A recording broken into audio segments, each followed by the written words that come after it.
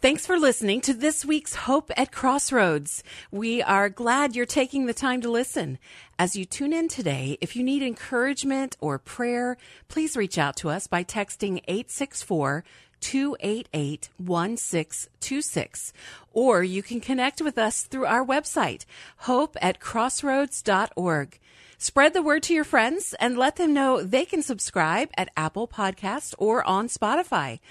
And now, here's this week's message. Amen. Thank you, Connie. Thank you, Jeff. You need to learn how to play the piano. Wow. Wish I could play like that. I'm just kidding. That's fantastic. Thank you. Hey, if you have your Bible, open up to 1 Timothy chapter number 5. And while you're turning there, let me again welcome you. I know I have a couple of friends visiting. My friend Benji is here and his friend Derek. We're glad that you're here. And he didn't know I was going to do this, and he'll probably hit me later, but Benji is the one you can be thankful for that you have a cookbook, because the cookbooks that were on my computer crashed about 6 or 7 weeks ago, and I had one document, but it was not an editable document, but through technology and Benji's perseverance, he took that document and finished our cookbook. So thank you so much for doing that. We're grateful for you. Thank you, sir. Technology is helpful if you know how to use it. I'm still learning. So I don't need to tell you this morning, there has been a lot going on in the world in the last week. Like you, I watched the news this past week of the tragedy in Texas, where a gunman decided to open fire on a classroom of kids. I want to remind you, church family, because I'm not sure all of us are on the same page yet. We're pretty close.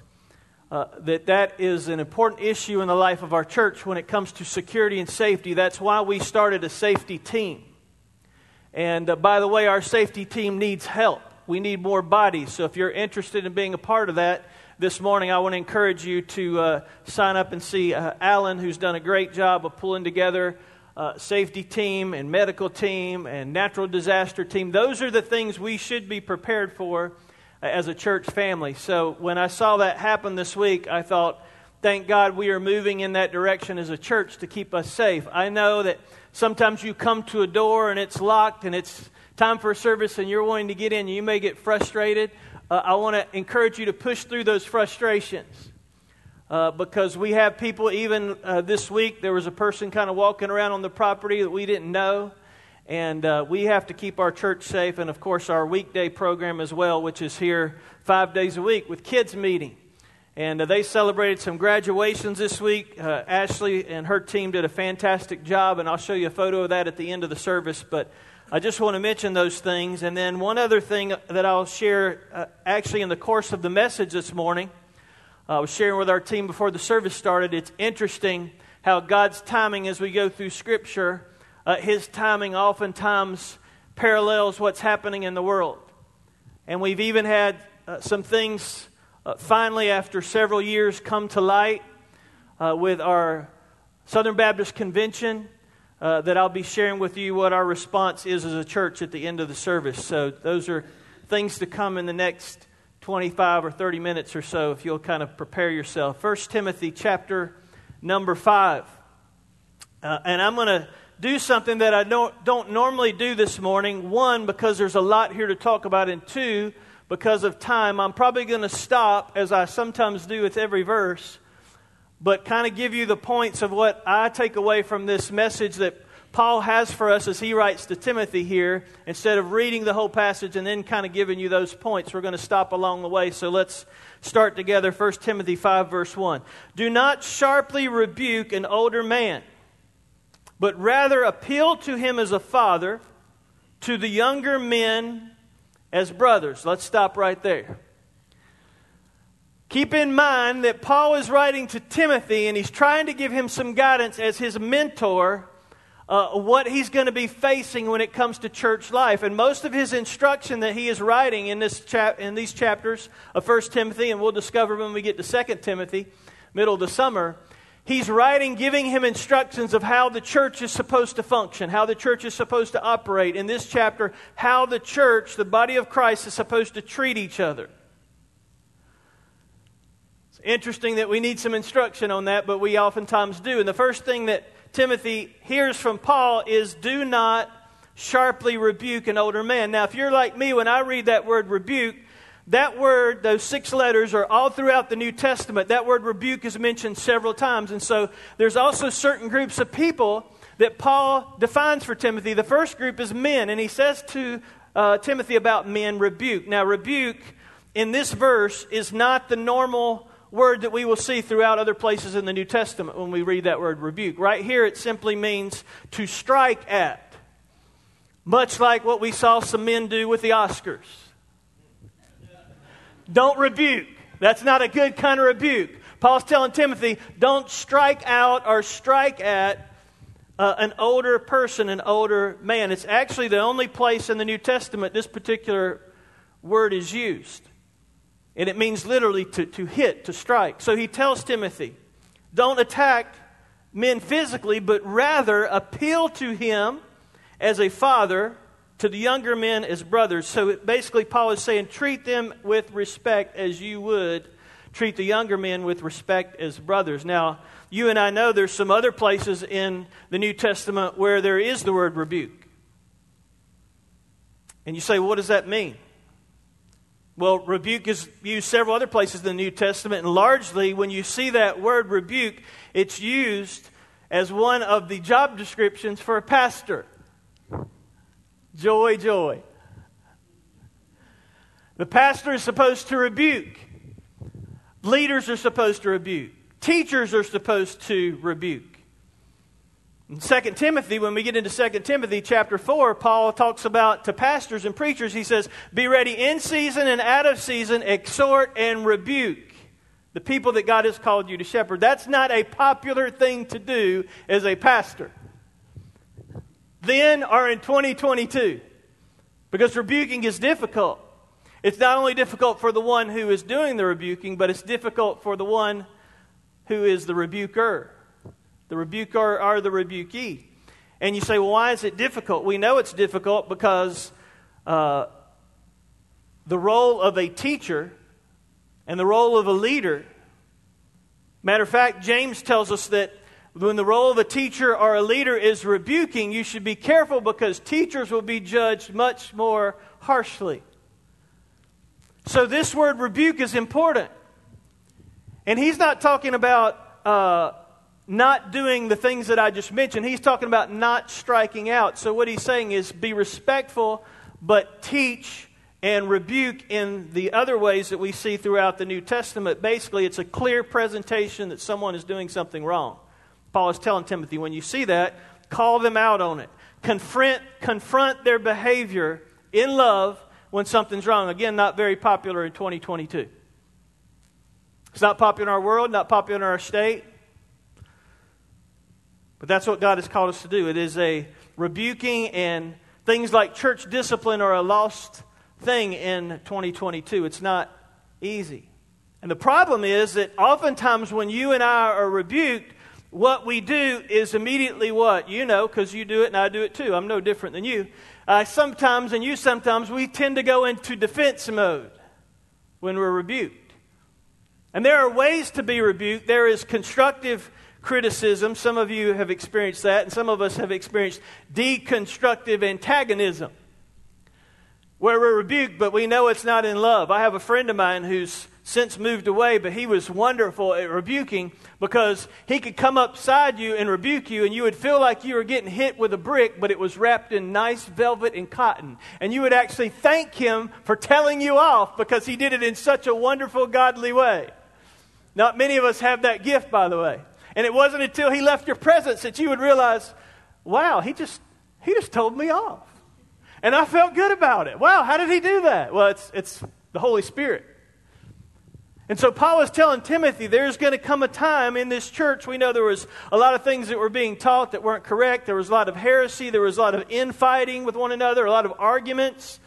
And so Paul is telling Timothy, you're going to encounter some of these things, but you need to rebuke people in the right way, not sharply rebuke, not get physical, but do it in the right way. Spurgeon says it this way: a sensible friend who will unsparingly criticize you from week to week will be a far greater blessing to you than 1,000 undiscriminating admirers, if you have sense enough to bear his treatment and grace enough to be thankful for it.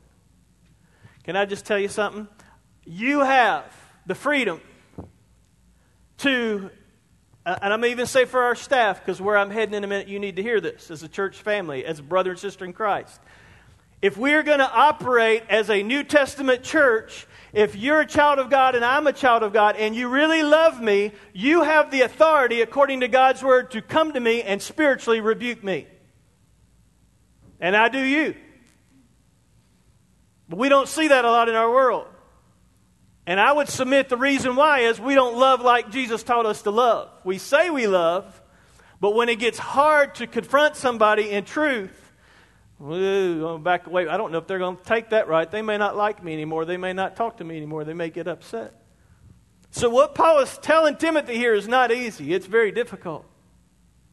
But he goes on and he addresses another group. He talks about the men, but then he says, here's about the women. The older women, treat them as mothers. And the younger women, he mentions them in all purity. So he mentions the women. Then he mentions a specific group after that. When you get down to verse 3, he says, honor widows who are widows indeed.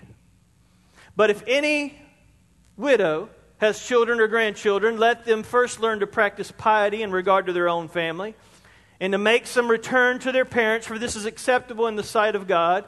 Now she who is a widow indeed and who has been left alone has fixed her hope on God, and continues in entreaties and prayers night and day. But she who gives herself to wanton pleasure is dead even where she lives. So what is he saying?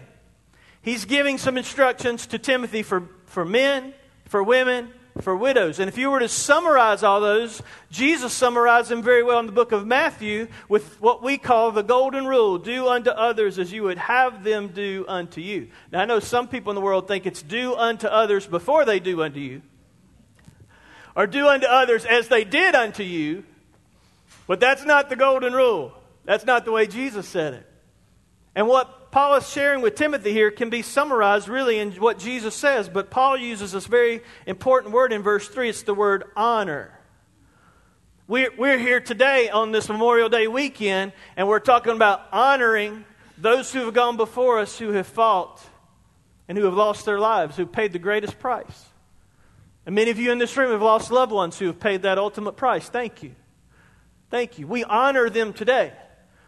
That's also a word we don't use much in our culture anymore. But honor is, even though it's 5 letters, it's a weighty word. It's a big word. And when Paul says to Timothy, what you need to do is honor those widows, it doesn't mean one Sunday you have a recognition for them. It means you support them, you sustain them, you undergird them, you serve them, you look after them, you pray for them. That's a loaded word, is what it means. And then he kind of goes into explaining to us about who are really widows. Does the widow have children? He gives us some questions. Does she trust God? Has she been living in pleasure? You know, this is a very difficult issue as well, because you may not realize this or not, but from time to time during the week, we have people come by to the church in need. And they come by the office, and they will ask Janice, and if one of the pastors is here, they'll come get us, and we'll talk to them, and we'll find out information, and we'll fill out a sheet. And it's interesting, all the different backgrounds and all the different situations of those people. And I'll be honest, as one of the pastors here, we struggle oftentimes about what do we do. Well, Paul, through Timothy, and in his writing to Timothy, gives us some instructions that if that person is a widow, here are some things that you should be asking. Because there are some people, there are many people who around the world, around the country, who will come to the church in assistance because they're in need. But the reality is, you know it and I know it, they have lived their lives in wanton pleasure, as Paul is telling Timothy here. And then they expect the church to bail them out. Are you hearing me this morning? I'm not saying we don't help people. But oftentimes what we tend to do is, and this happens not just in the third world, but it happens in the first world, we thwart the consequences that people should endure because we help them when maybe we shouldn't. And that's what was happening in this day. And so Paul is trying to give Timothy some advice here. Here's some questions you ask. You need to find out about these people. You don't just need to throw caution to the wind. Because it could be legitimate that we say, hey, you know what? You've lived in pleasure. Maybe you need to suffer the consequences. Sometimes in our own life, in my life, I can tell you that many times it's the consequence of my action that pushes me back to God. If people were to intervene every time I had consequences, then we may just tend to think we could live however we want. And so Paul has given Timothy some great words. He says this, honor widows who are widows indeed. Honor is a big, big word. By the way, some of those folks that we help, you may say, do they ever come back? Do they ever come back and say thank you? Do they ever come to a service that they've been invited to? Rarely. Say, Pastor, are you saying don't help those people? That's not what I'm saying. I'm saying we should be very smart at how we help people.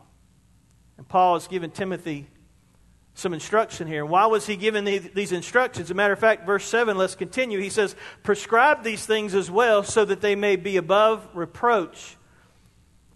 And here's another key verse. If anyone does not provide for his own, and especially for those of his household, he's denied the faith and is worse than an unbeliever. And one of God's ways of providing for the needy is through the church, but another one of the ways God provides for the needy is W-O-R-K, work. And trust me, that is a very difficult thing to balance in the first world or the third world. As you know, we have a work in the Dominican Republic, and what I've been told by Dominicans, I don't know that this is true, but this is what I've been told, is that what is different between someone from the Dominican and someone from Haiti is if you see someone from Haiti, they will say, give me $1. If you see someone from the Dominican Republic, they will say, give me a job. Two different mentalities. See somebody in the United States, a lot of times they say, give me $1. So Paul's given us some very important instructions here to the men, to the women, to the widows. And I encourage you to read through those next few verses 9 through 16 because he elaborates a little bit more on the widows. But for sake of time, I want to get to the next group of people that he mentions, verse 17. It says, let the elders who rule well be considered worthy of double honor, especially those who work hard at preaching and teaching. I'd like for you to highlight that in your Bible. Just kidding.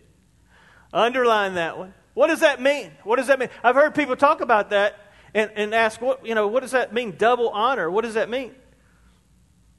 Well, in that day and time, there was a challenge of the church taking care as it grew and church bodies grew. It was a challenge among the church of them taking care of those people who preached and who were doing the teaching.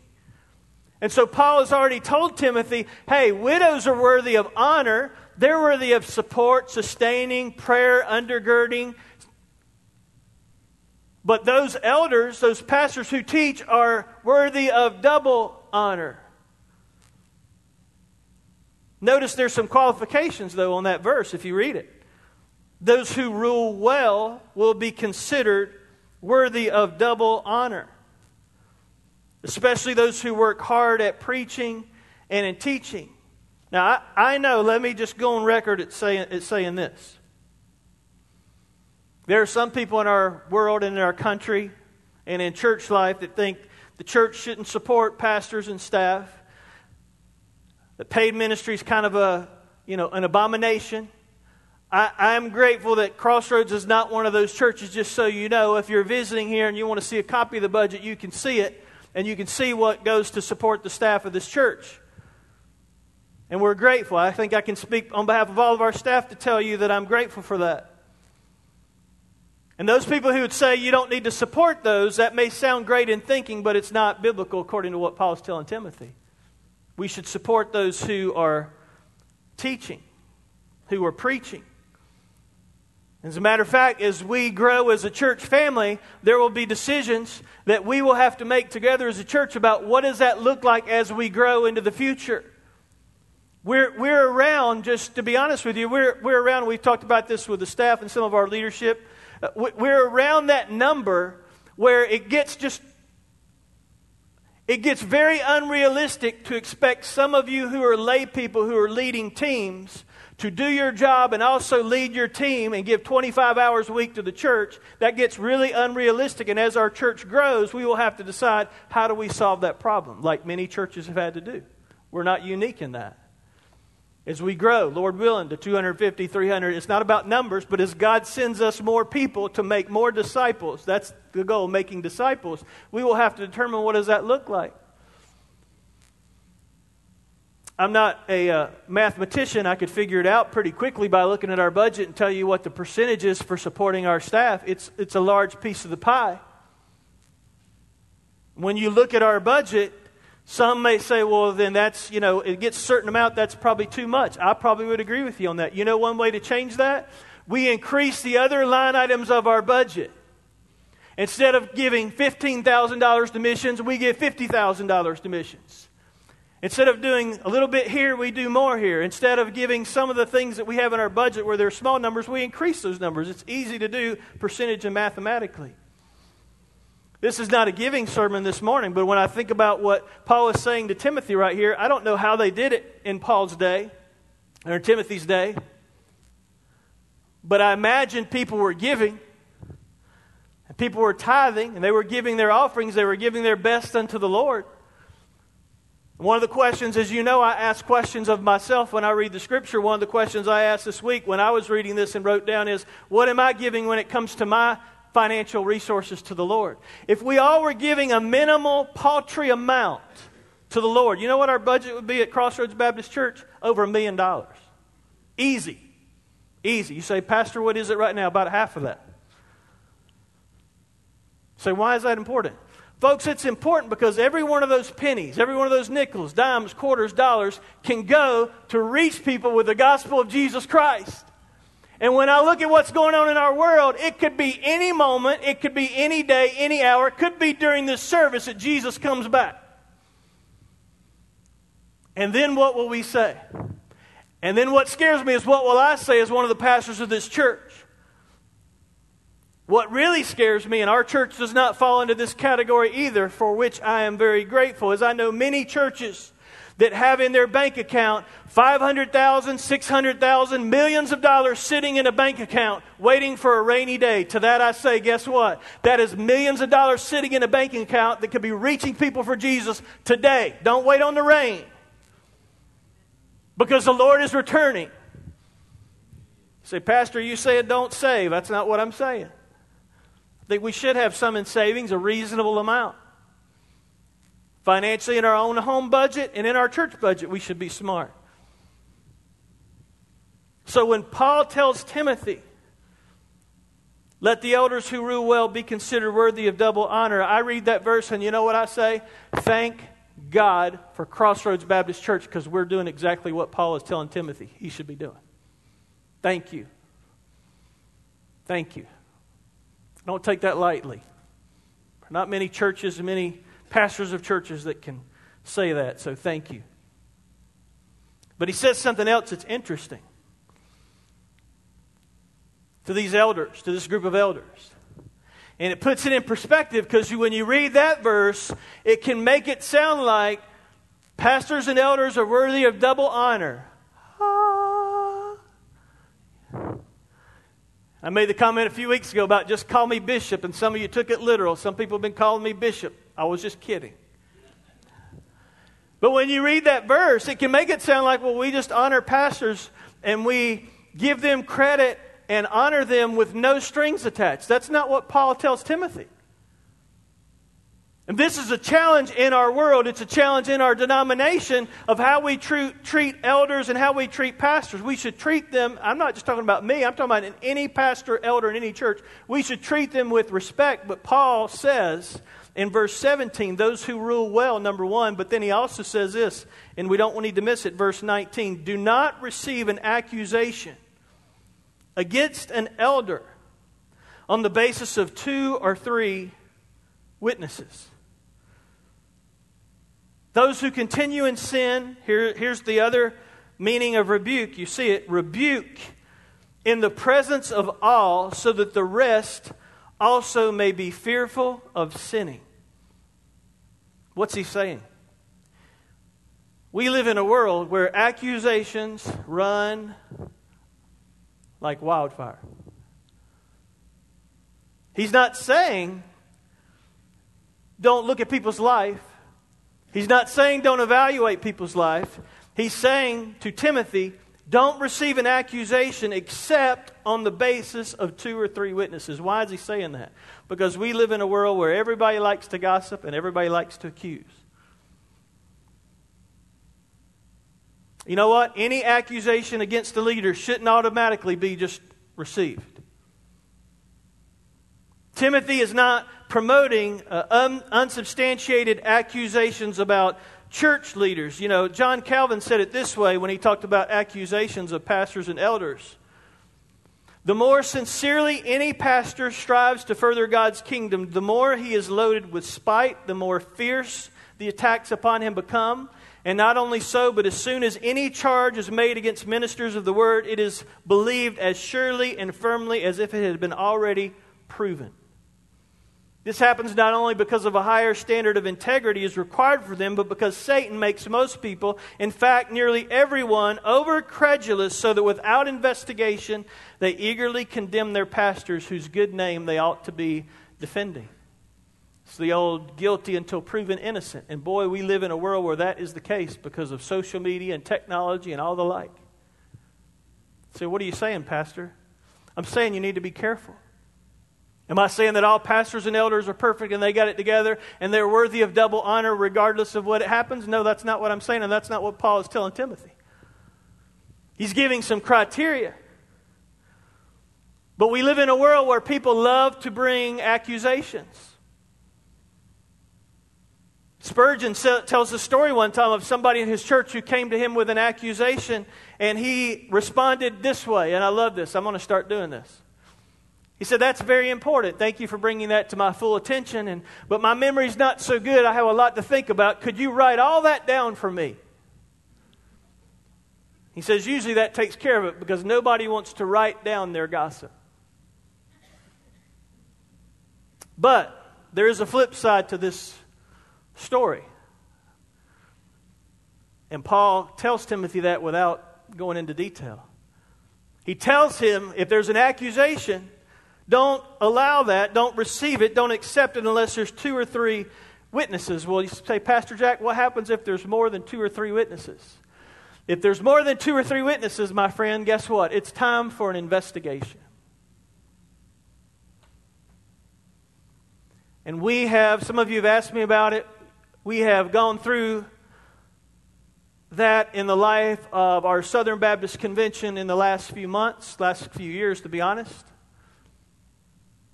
And what has come to light is not good.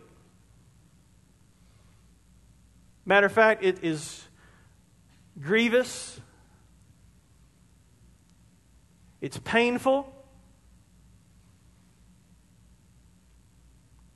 I have read most of the 300-page report that came from Godstone Solutions, the task force that was finally approved by the messengers of the Southern Baptist Convention. I've read most of that report this week. And I wanted to get sick, just to be honest with you.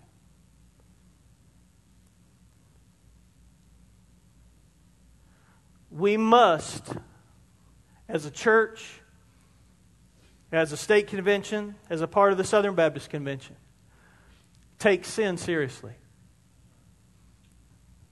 If you don't know all the ins and outs of what I'm talking about, praise God that you don't. If you want to know, I'll tell you after the service. But what's been happening in our convention are abuse issues, physical, verbal, sexual, and on the list goes. Among those people that Paul and Timothy here would qualify as pastors and elders that were receiving at some point double honor.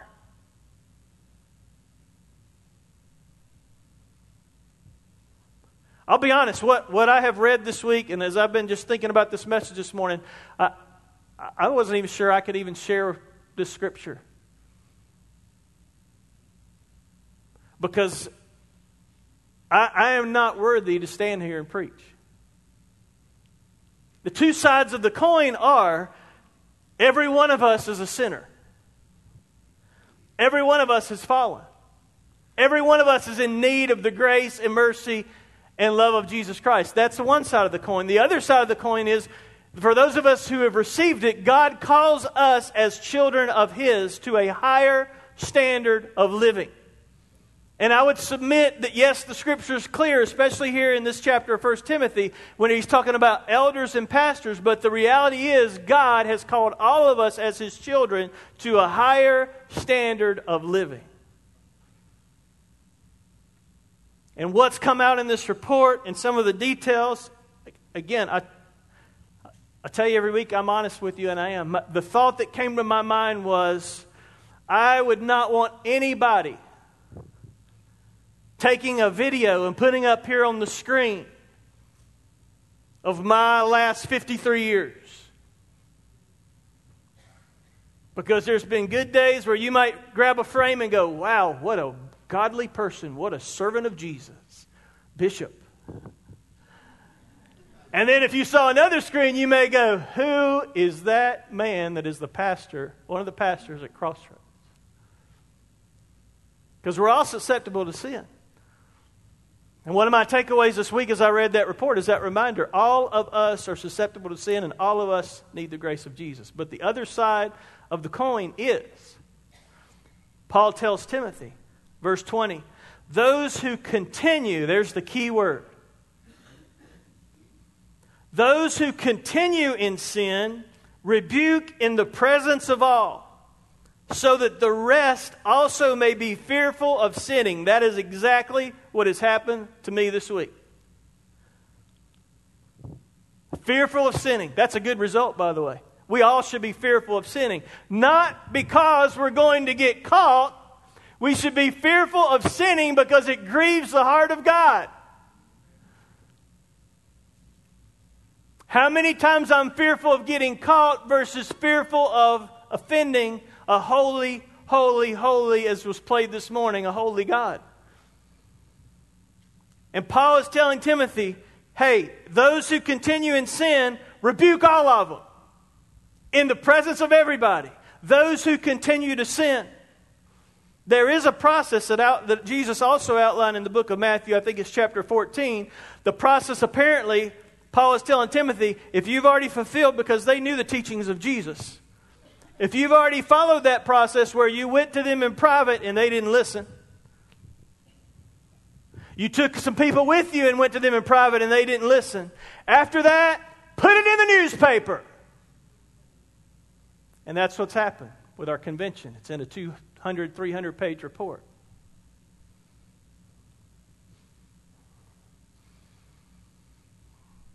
Serious business, church. It's not just serious on a national scale or a state scale. It's serious at a Crossroads Baptist Church scale. How you living? How am I living?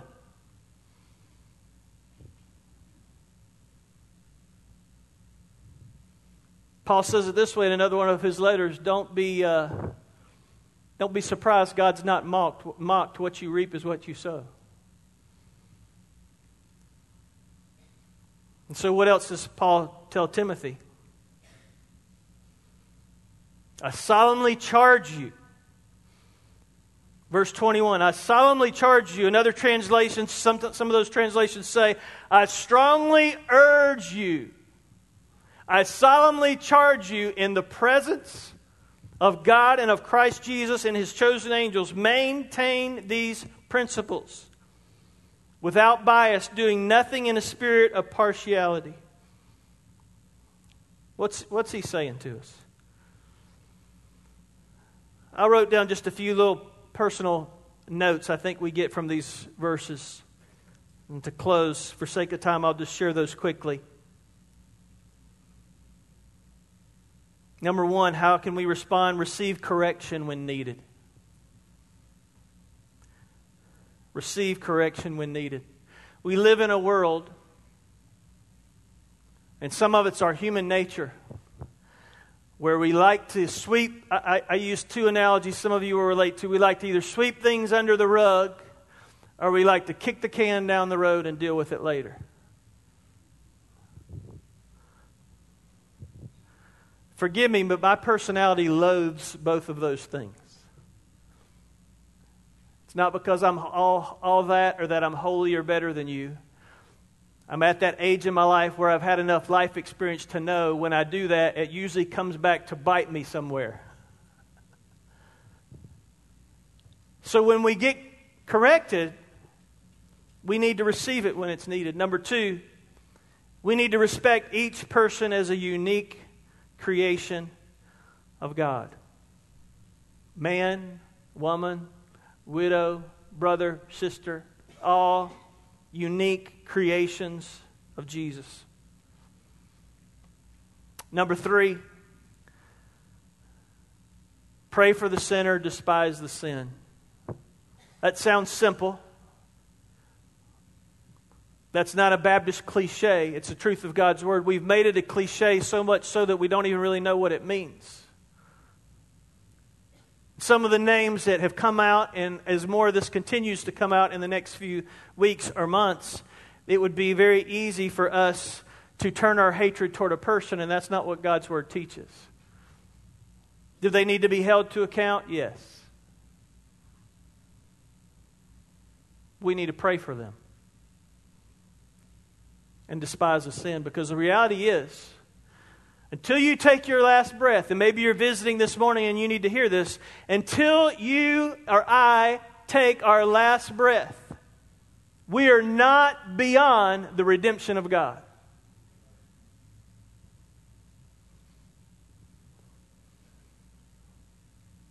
I was flipping through the TV channels the other night, watching one of those investigative reports of a guy in prison who had killed hundreds and hundreds and hundreds of people.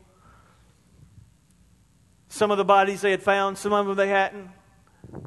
And as I'm watching this, which is another reason to turn your TV off, I could just feel my blood pressure rising, getting angry and angry and angry, and thinking they need to take him outside, chop his head off. I mean,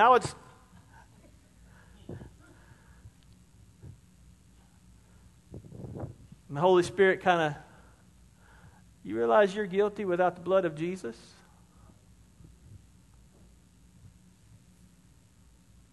Pray for the sinner, despise the sin. Maybe you're here visiting this morning and you hear about these groups of people that Paul is sharing with Timothy how to treat people. Can I encourage you with this today from God's Word? God loves you. He has a great plan for you and for me. And maybe you have been a part of a church, or maybe darkened the door of a church at some point in time where you weren't treated the way that you should have been treated. If you're visiting and you've done that, and you've dropped in here at Crossroads, I'm glad to tell you you're part of a church where we want to treat people with the love of Jesus Christ. In just a minute, we're going to have a song of invitation. And maybe, as you've heard the message today, maybe you're hopefully going through your mind at how you could respond. And maybe you're thinking, you know what? I need to do better at receiving correction. Maybe there's a loved one in your life whose life you see careening out of control. And God has prompted your heart on many occasions to rebuke that person. But you're fearful of what their response is instead of going to them in love with the right tone, the right vocal inflection, and saying, I love you. If you don't change what you're doing, it's going to be disastrous. It's funny, the older I get, the more easier that becomes for me. I think it's because I know the days are getting more and more limited of the opportunity to do that. Maybe this morning you're just going, you know what? I need to pray for some of those that have maybe hurt you. And ask God to change your heart. Because see what happens if you start hating the person and that takes root, Satan wins.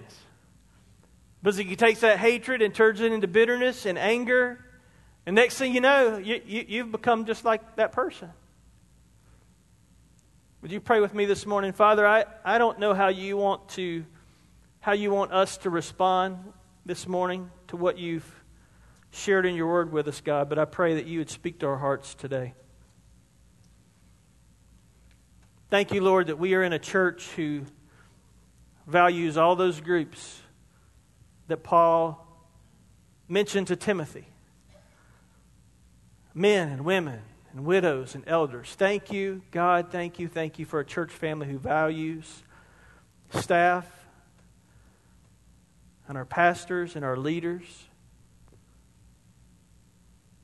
God, thank you for that. Thank you for that. Would you teach us how we can be more like you? Would you teach us how we can respond more like your word shares with us to do? Lord, I pray if there's anybody in this time that needs to respond, Father, that your Holy Spirit would speak to their heart during this time and help them be obedient. Maybe there's something in their own life that they've kind of swept under the rug or they've kicked the can down the road, and you've said this morning, you put your finger on that and said you need to deal with that today. God, as difficult as that is, I pray that they would be obedient to do that. In just a second, church family, I'm going to ask you to stand. I'll be down here at the front. I'm going to ask my friend Heath to come and join me, and maybe you just need to come pray. The altar will be open. It's been a challenging week for many of you this week, and you just want to come pray. Please do that. Maybe you want to come grab one of us by the hand this morning and say, I need to deal with this thing in my life. Maybe you're visiting today and you want to put your roots down here at Crossroads Baptist Church. We'd be honored to have you to become a part of this family. Whatever God's leading you to do today, I pray that you would respond in obedience. Have your way this morning, Lord, we pray in Jesus' name. Amen. Would you stand with us? Joey is going to lead us in a song of invitation, and you respond as the Lord leads you this morning.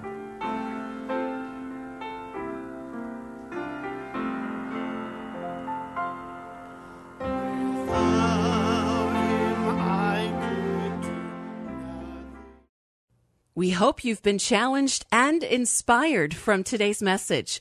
You can find out more about the message you have heard today by visiting our website, hope@crossroads.org. If you live in the upstate South Carolina area and you're looking for a church home, we hope you'll come by and visit sometime. Details about our church and service times can also be found online. In addition, we want to invite you to check out some of the great items at our website that will help you, or you can give as a gift to a friend. Devotionals and other resources are all available at hope@crossroads.org. Thanks again for listening, and we hope you will tune in again next week.